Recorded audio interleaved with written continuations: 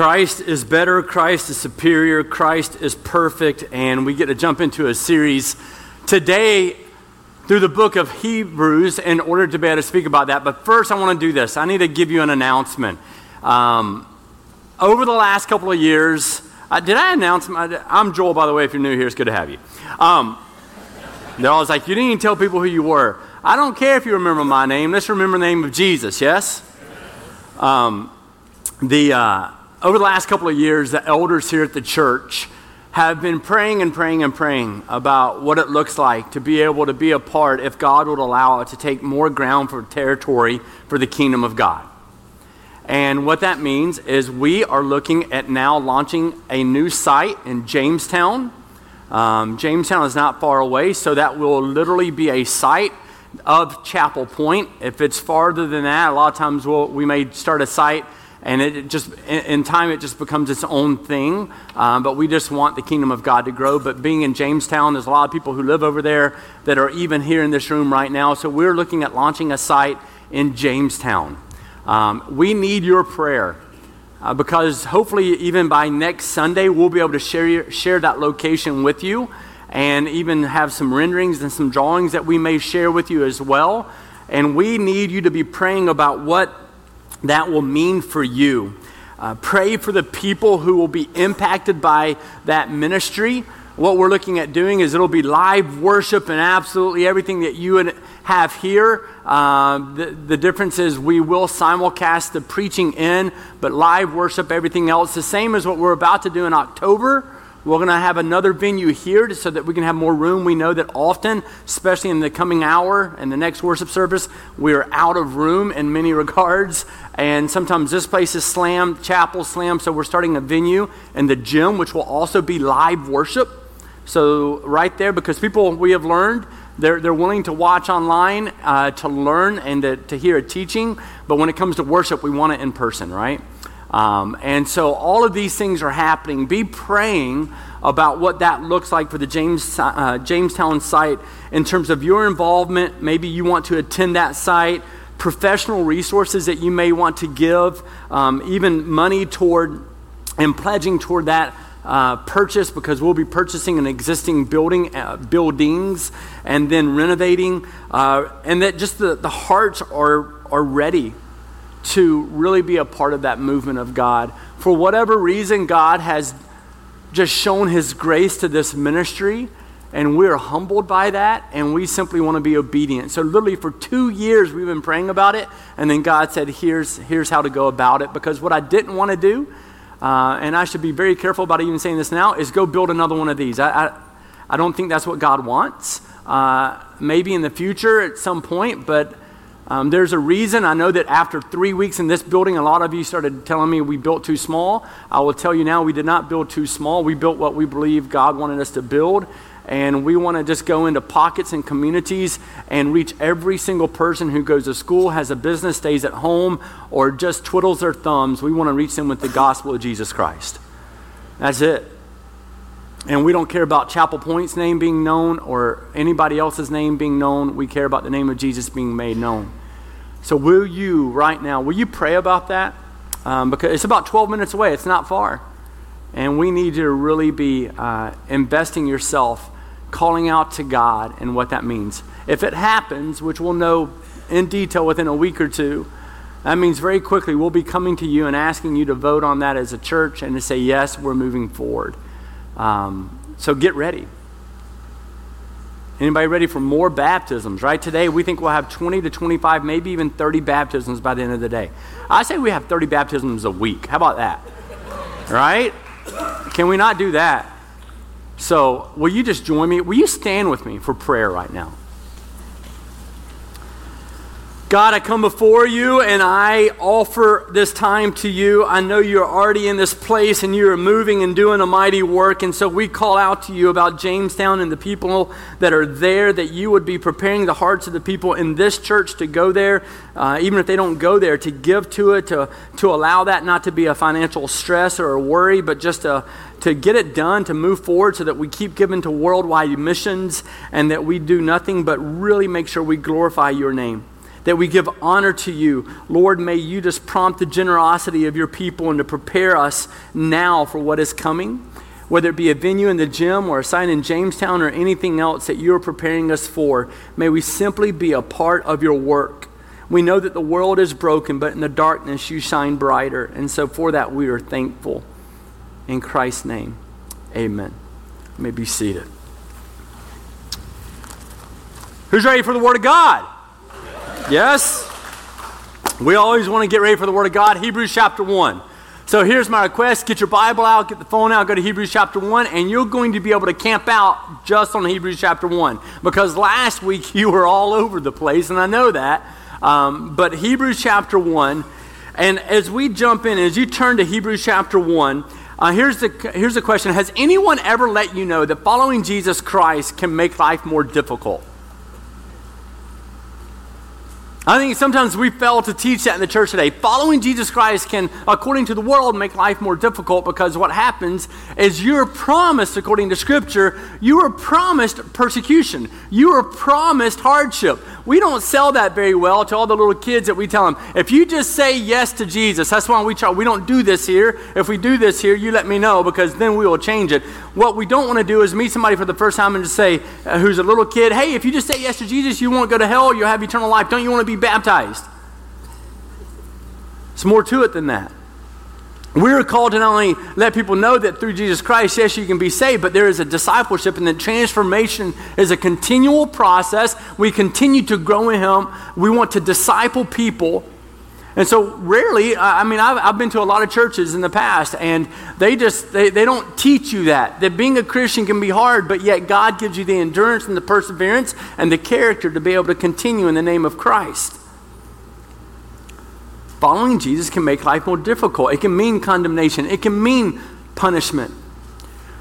But the book of Hebrews paints such a powerful picture of who Jesus is that lets you know all along the way that it's worth it. You had Jews coming to know Christ. You had people who were Gentiles coming to know Christ. Remember, a very simplistic way of thinking of Gentile is simply a non-Jew.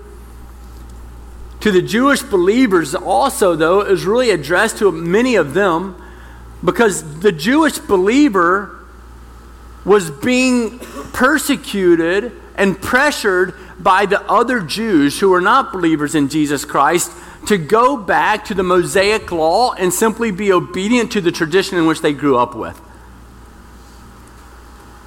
And so here individuals calling out, yes, I believe in Jesus Christ, but some of them were undergoing persecution even from other Jews.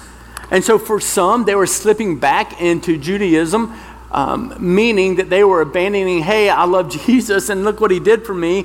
And because the people around them were just so convinced that they wanted them to be a part of the religious system that they grew up with. And so they were receiving pressure about this. They saw the temple and the priests and the sacrificial system that they had, all the festivals and the feast, all of these things. They're like, just give attention to that. That'll pull you back. You don't need to worry about Jesus, and you don't get caught up in all that. They had this national and even a cultural pride that was linked to a religious system, and so they were trying to pull everybody back to it because they didn't want to step away from their own religious system. Yes, I know that a religious system can sometimes be a distraction and a pull from surrendering your life to Jesus Christ. It is no different in West Michigan. Whether you grew up Catholic or Presbyterian, whether you grew up CRC, RCA, doesn't matter. Right? We are raised and brought up in a system. Sometimes it says, this is what you do. Here are all the traditions and here are all of our preferences, and just be obedient to that, because honestly, when you step out and then surrender your life to Jesus Christ, it is often viewed as a threatening thing to those around you who are married to a tradition and a system rather than married to a Lord and a Savior. Anybody know what I'm talking about? So there's a struggle that we have. And that's what was happening then. They stepped away from this system that like, oh, this is how you have to do it, and this is all the laws and the rules and everything else that has to be followed. And yes, we need to be obedient to the Word of God, but there's freedom and grace, and it's beautiful to see, to surrender your life to Him. And so they're trying to pull these individuals back into this system. And so one of the things that the letter of Hebrews does is it encourages the Jewish Christians who are coming under this religious pressure, religious attacks. It was encouraging them. Now, in terms of the author of Hebrew, we're not entirely sure who it is. Many think Paul. I believe it was Paul because so much of the language is similar to other things that he wrote, but we're not positive on that. Even in the time frame of its writing, I think if it is Paul, he would have mentioned the destruction of the temple, and he did not. So I'm going to tell you it was written in the mid-60s, 63 to 68, something like that. Because I do believe Paul would have mentioned the destruction of the temple that happened in 70 if that were the case, and he does not. And so here we've got this amazing letter being written to people. And instead of being built on this foundation of tradition and a foundation of legalism and a foundation of priest and the temple, their foundation was now, Ephesians 2 even, built on the foundation of Jesus Christ, the cornerstone. And he's encouraging them. Before we jump into the first verse, can I ask you, what is your faith built on? Like, what's the foundation of your faith?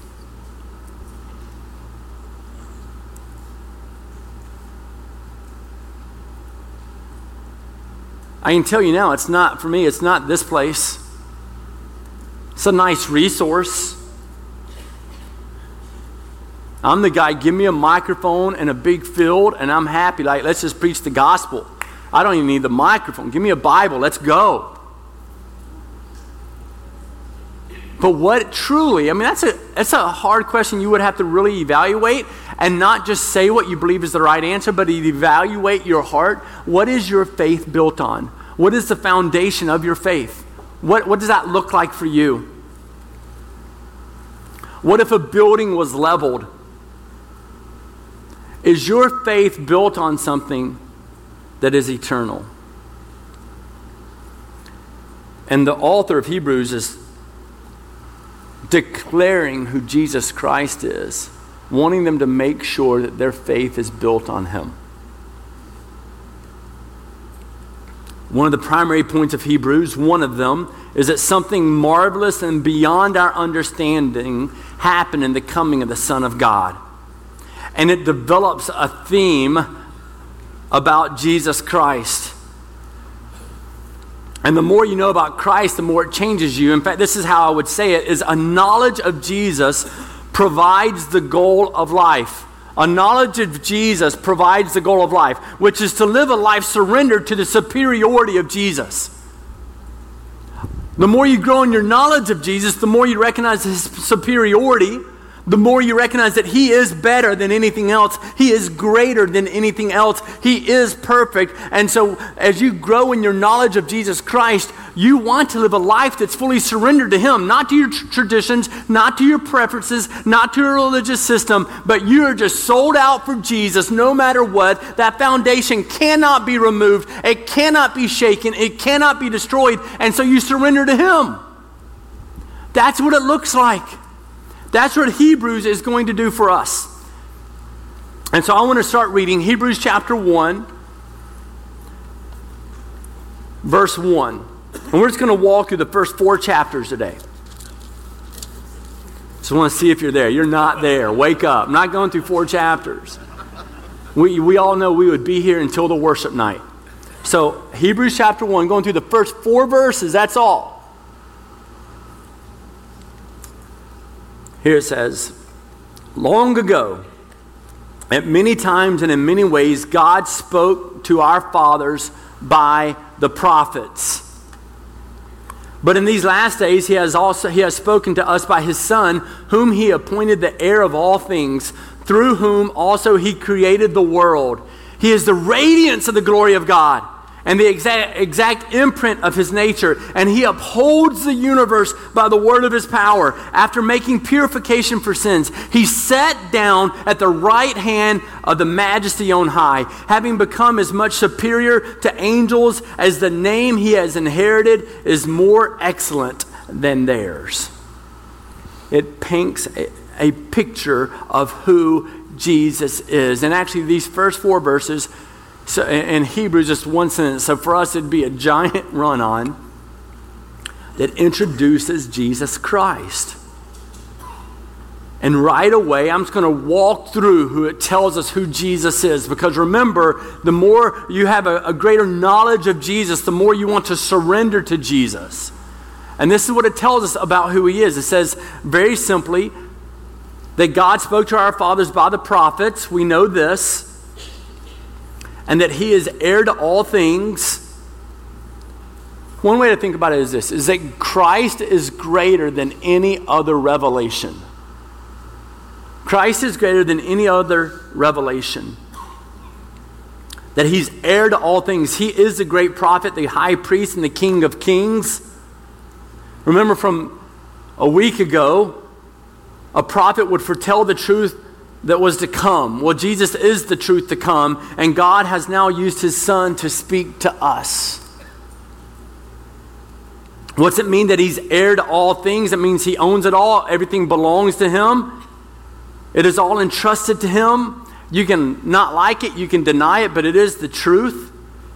It's called the deity of Christ, and that's a theme that also that you're going to see throughout the book of Hebrews, is the deity of Christ. In fact, I would tell you now that the deity of Christ, the understanding that Christ was both fully human and fully divine, that he came physically, even though he was already in existence, he came physically 2,000 years ago, will be one of the greatest controversies until Christ returns. Why? Because we live in a world in which we desire to understand something fully before we believe in it. But we also know from the previous series that if you can fully believe or fully understand who God is, your God is way too small because you have a limited capability. The deity of Christ is one of the most crucial aspects of Christianity. It is going to continually be under attack by any and all people who desire to live according to the sin and according to flesh rather than according to the will of God. The deity of Christ means that Jesus is equal to and identical with God. So Jesus is not a nice token that you profess in that hopefully only links you to the Heavenly Father. But Jesus Christ is equal to and identical with God, and as the Son, he is distinct from the Father, yet he is an identical being with the Father and the Holy Spirit at the same time. He is creator, he is judge, and he is savior. And so, yes, in the last days it says he has spoken to us by his Son, whom he appointed the heir of all things. Through him also he created the world. The book of Genesis tells us that God spoke the world into existence. We read that the Son holds all things together. It tells us in verse 3 that he is the radiance of the glory of God. The infinite value, worth, power, and authority of God is in Jesus Christ. The radiance, I think about, some people, you've seen those, people have kids, and sometimes I even look at my daughters, and the older my daughters get, sometimes I even get caught off guard. I'll see a picture. I'm like, for a moment, I think it's my wife, because more and more they look just like my wife, and I'm like, wow. And it just throws you off. Well, think about it like this. The radiance of the glory of God, listen, it's going to tell us that Jesus Christ is the exact imprint of God. The radiance of the glory of God. He holds all things together, and the infinite value, worth, power, and authority of God is in Jesus. Does he have that place of authority in your life? And Jesus, he reveals the power and the glory of God, the splendor of God. Jesus, by becoming a man, he made God's person known to us. The Son has purged our sins. It tells us, listen to this, Hebrews 1, it says he is, verse 3, he is the radiance of the glory of God and the exact imprint of his nature. And he upholds the universe by the word of his power. After making purification for sins, he sat down at the right hand of the Majesty on high. The sacrificial system that the Jews were bought into for years and hundreds and hundreds and hundreds of years wasn't working. He said they needed the perfect sacrifice, so he stepped into this place. He gave his life as the perfect lamb, and he offered purification of sins, and then he took his rightful place at the right hand of the Father. It's a mighty thing to think about. The Son, having finished his work of redemption, sat down at the right hand of the Majesty on high. You have it in Psalm 110, also in Romans chapter 8. You see that very thing.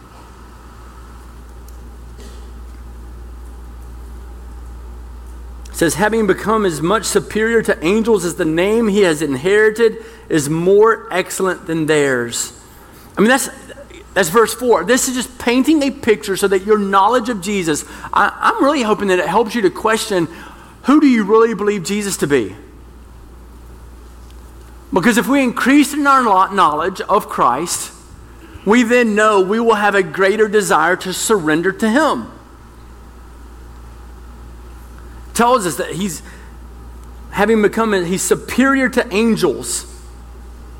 Right? Angels are wonderful spiritual beings, yes, but they were not appointed heir of all things. Nor will they sit at the right hand of God. Here's another way to think about the purpose of the letter of Hebrews. Anything other than Christ is less than Christ. Anything other than Christ is less than Christ. Anything other than Christ is less than Christ. So if you give your heart, give your mind, give your energy, give your resources to anything other than Christ, it's less than giving those things to Christ.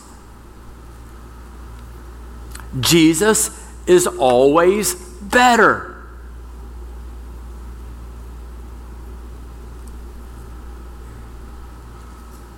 The book of Hebrews seeks to have the believer make a total commitment to Christ because the author knows that Jesus is always better. Anything other than Christ is less than Christ, no matter what it is. That's why 13 times we see in the book of Hebrews the words, let us. Hebrews chapter 6, verse 1, it's one of the key passages.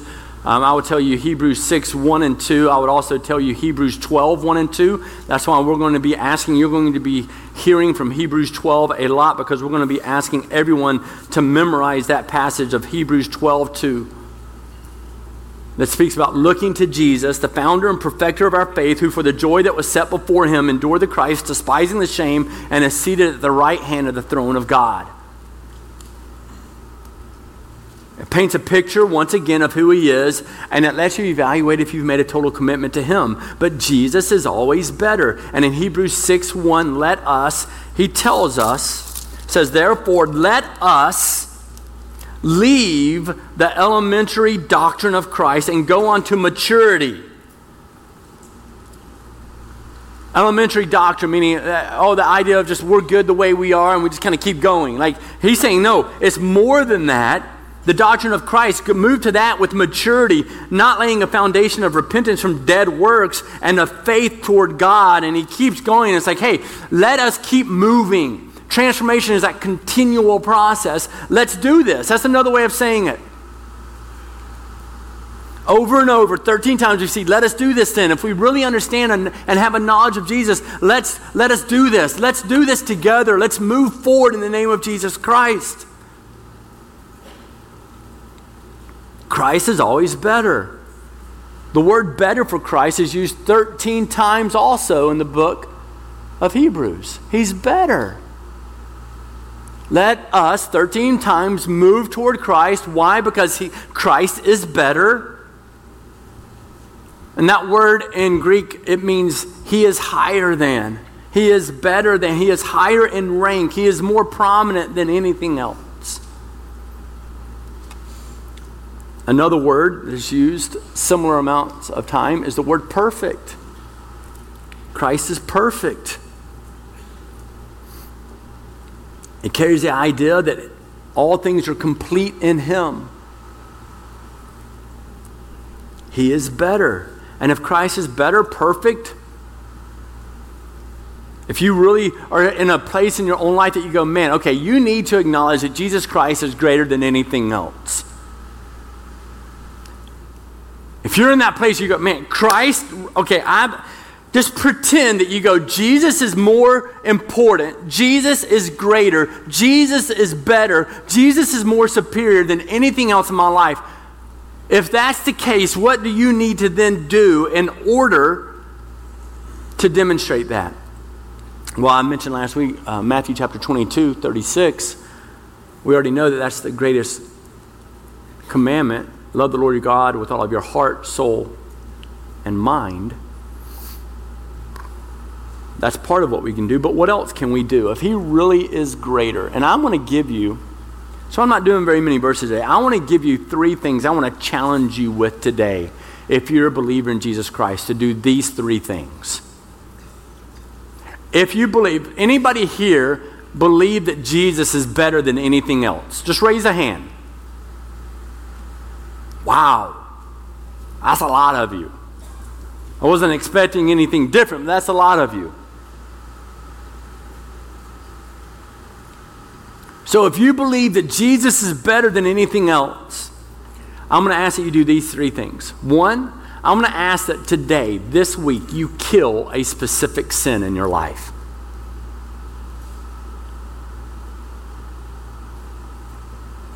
I had about 7, I think there's 7 guys in my garage the other day. We're working out, and I call it lots of fun. They call it not lots of fun. And it's just an enjoyable time. So we're there, and I just call out. I just started looking at every single person. I was like, "What's the greatest thing you're struggling with right now?"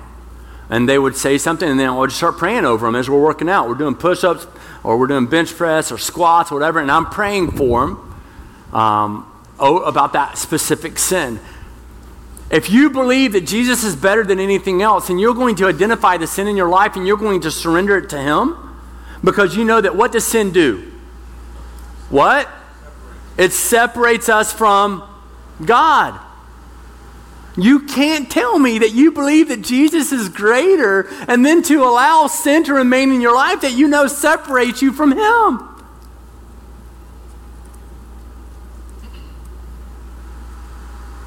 And so I'm going to ask that you identify, that you kill a specific sin in your life.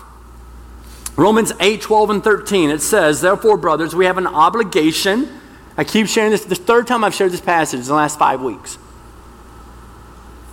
We have an obligation, but it is not to the sinful nature to live according to it. For if you live according to the sinful nature, you will die. So I'm going to encourage you to identify a sin in your life. Call it out to Christ. Surrender it to him. Second thing, if you believe that Christ is better, if you believe Christ is better, raise your hand again. See if the same number of people are like, "Oh, you just said sin." Then I'm going to invite you to increase your knowledge. What you're going to be given as you leave today is a reading plan of the book of Hebrews. You can tell I went through Exodus for a long time. Reading plan of Hebrews, 30 days. It's only 13 chapters. It breaks it down for you. It even gives you, I know there's a lot of people who like to mark off the boxes. There's a box for you to mark off. All right, did that just for some of you guys. Take it, read through it. I'm going to challenge you to read through it probably 4 or 5 times by the time we get through this series. But it's a 30-day plan. Because we know that as you increase your knowledge of Christ, that he is greater, that he is better, that he is more superior. As you recognize that, then you desire to live a life that is more surrendered to him. So I'm going to invite you to not only identify and to kill a specific sin in your life, to declare it, to offer it up, but to increase your knowledge of who Jesus Christ is by reading through the book of Hebrews. And then here's the third thing I'm going to invite you to do. Anybody else who still believes that Jesus is better? Anybody? Okay, only 3 less. That's good. I did a quick count. If you believe that Jesus is better than all else, there's no possible way you're not sharing about his greatness. I don't get it. Jesus Christ came to die for all people so that no matter what you've done or where you've been, who you are, Jesus Christ loves you and wants to redeem you and to allow you to have an eternal relationship with him that's not just about eternity, but living with endurance and perseverance and hope and comfort right now. And then you choose to remain muzzled about telling other people about that? Not possible. An unwillingness to share about Christ is one of the greatest signs that you may not know him.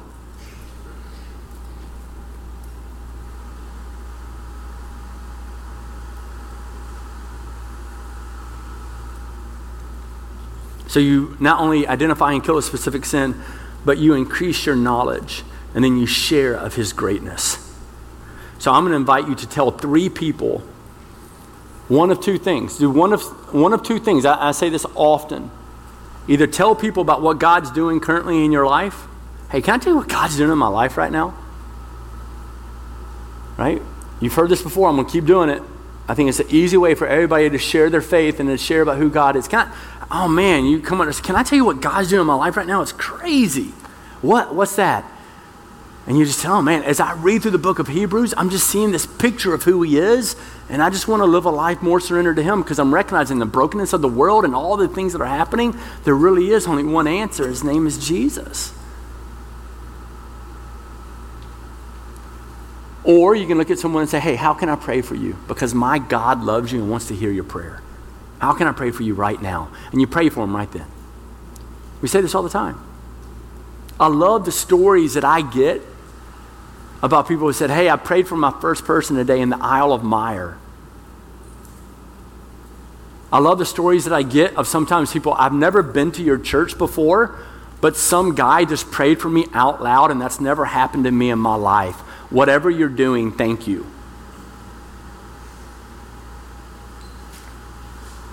And so I'm inviting you, if you believe that Jesus is better than all else,